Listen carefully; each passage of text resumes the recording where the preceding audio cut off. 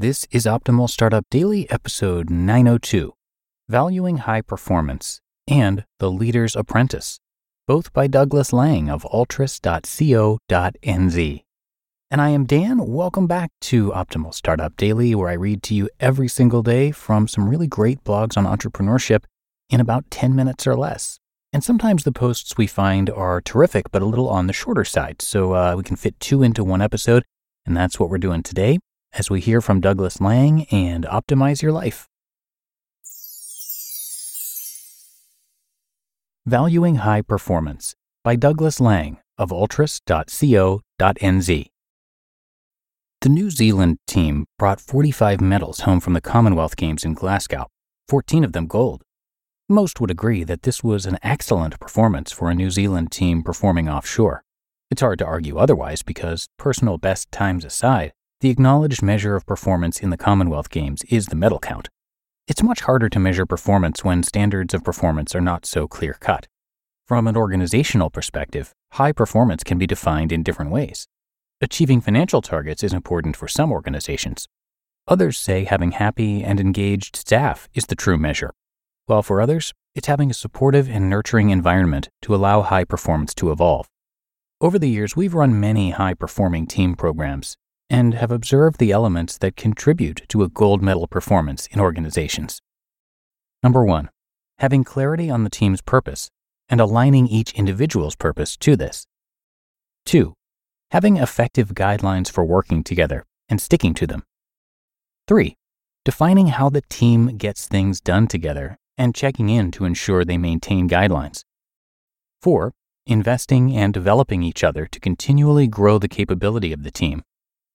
And 5, relating to each other and building effective team relationships. Let's take one of these as an example. During a recent client review session, we were pleased to hear that the Altris High Performing Teams program had caused a significant increase in the area of how my manager responds to my needs in the latest employee engagement survey. The time, effort, and energy this organization had invested in relating to and understanding their people had made a significant difference to how their people perceived their manager. This had led to a sense of an increased level of high performance across the organization. This was their gold medal. Relationships within a team are just one area where you can put measures in place to focus on your high-performing team journey. In our experience, people who work in high-performing teams that do well at relating do the following. 1, put in effort to have a constructive relationship with everyone on the team, not just one or two people that they feel comfortable with. 2, will be at a level where they trust and respect each other for who they are and what they bring to the team. 3, will genuinely care about each other and their well-being. 4, will know and value what each teammate is good at and the value they bring to the team. 5, will know and cherish what is different about the individuals in the team. 6, will feel good about being part of the team. And 7, will encourage diversity of ideas and opinions and listen with an open mind.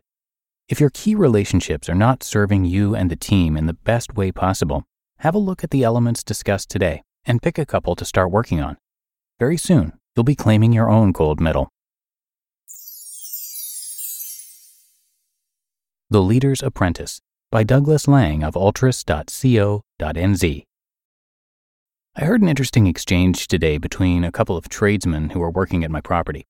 The more experienced builder was explaining to the trainee the importance of working in a tidy manner and cleaning up after himself as he went along to save him having to do a lot of rework and cleaning up at the end of the day.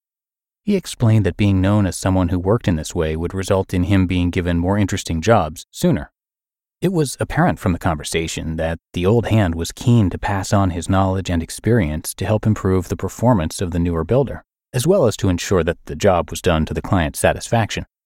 The exchange caused me to think about how often leaders in organizations think of themselves as a mentor to new leaders, effectively the equivalent of apprentices in leadership or business.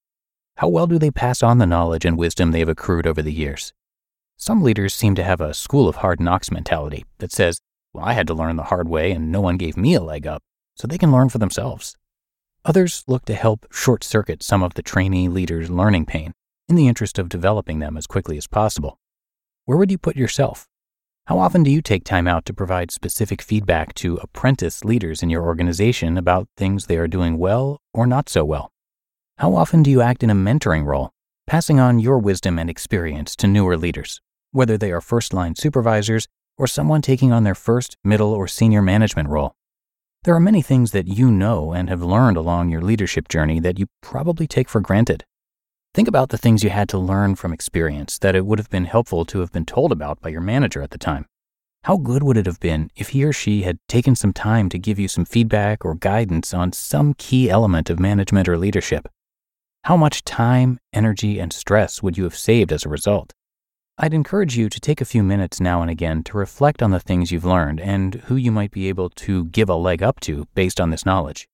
Make time to notice some things they're doing well or not, and provide feedback to them. If appropriate, offer them guidance about how they might improve their performance or leverage from their strengths in the future. The process doesn't have to involve the establishment of a formal mentoring program with a manual and reams of forms. Instead, it's about the adoption of a mindset of actively supporting and mentoring the apprentice leaders in your organization.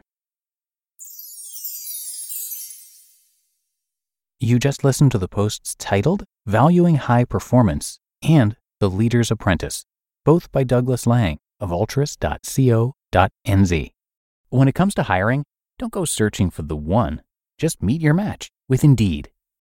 Indeed is your matching and hiring platform with over 350 million global monthly visitors and a matching engine that helps you find quality candidates fast.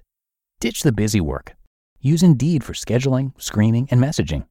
93% of employers agree. Indeed delivers the highest quality matches compared to other job sites. And one of the things I really love about Indeed is that it filters out those incompatible applicants.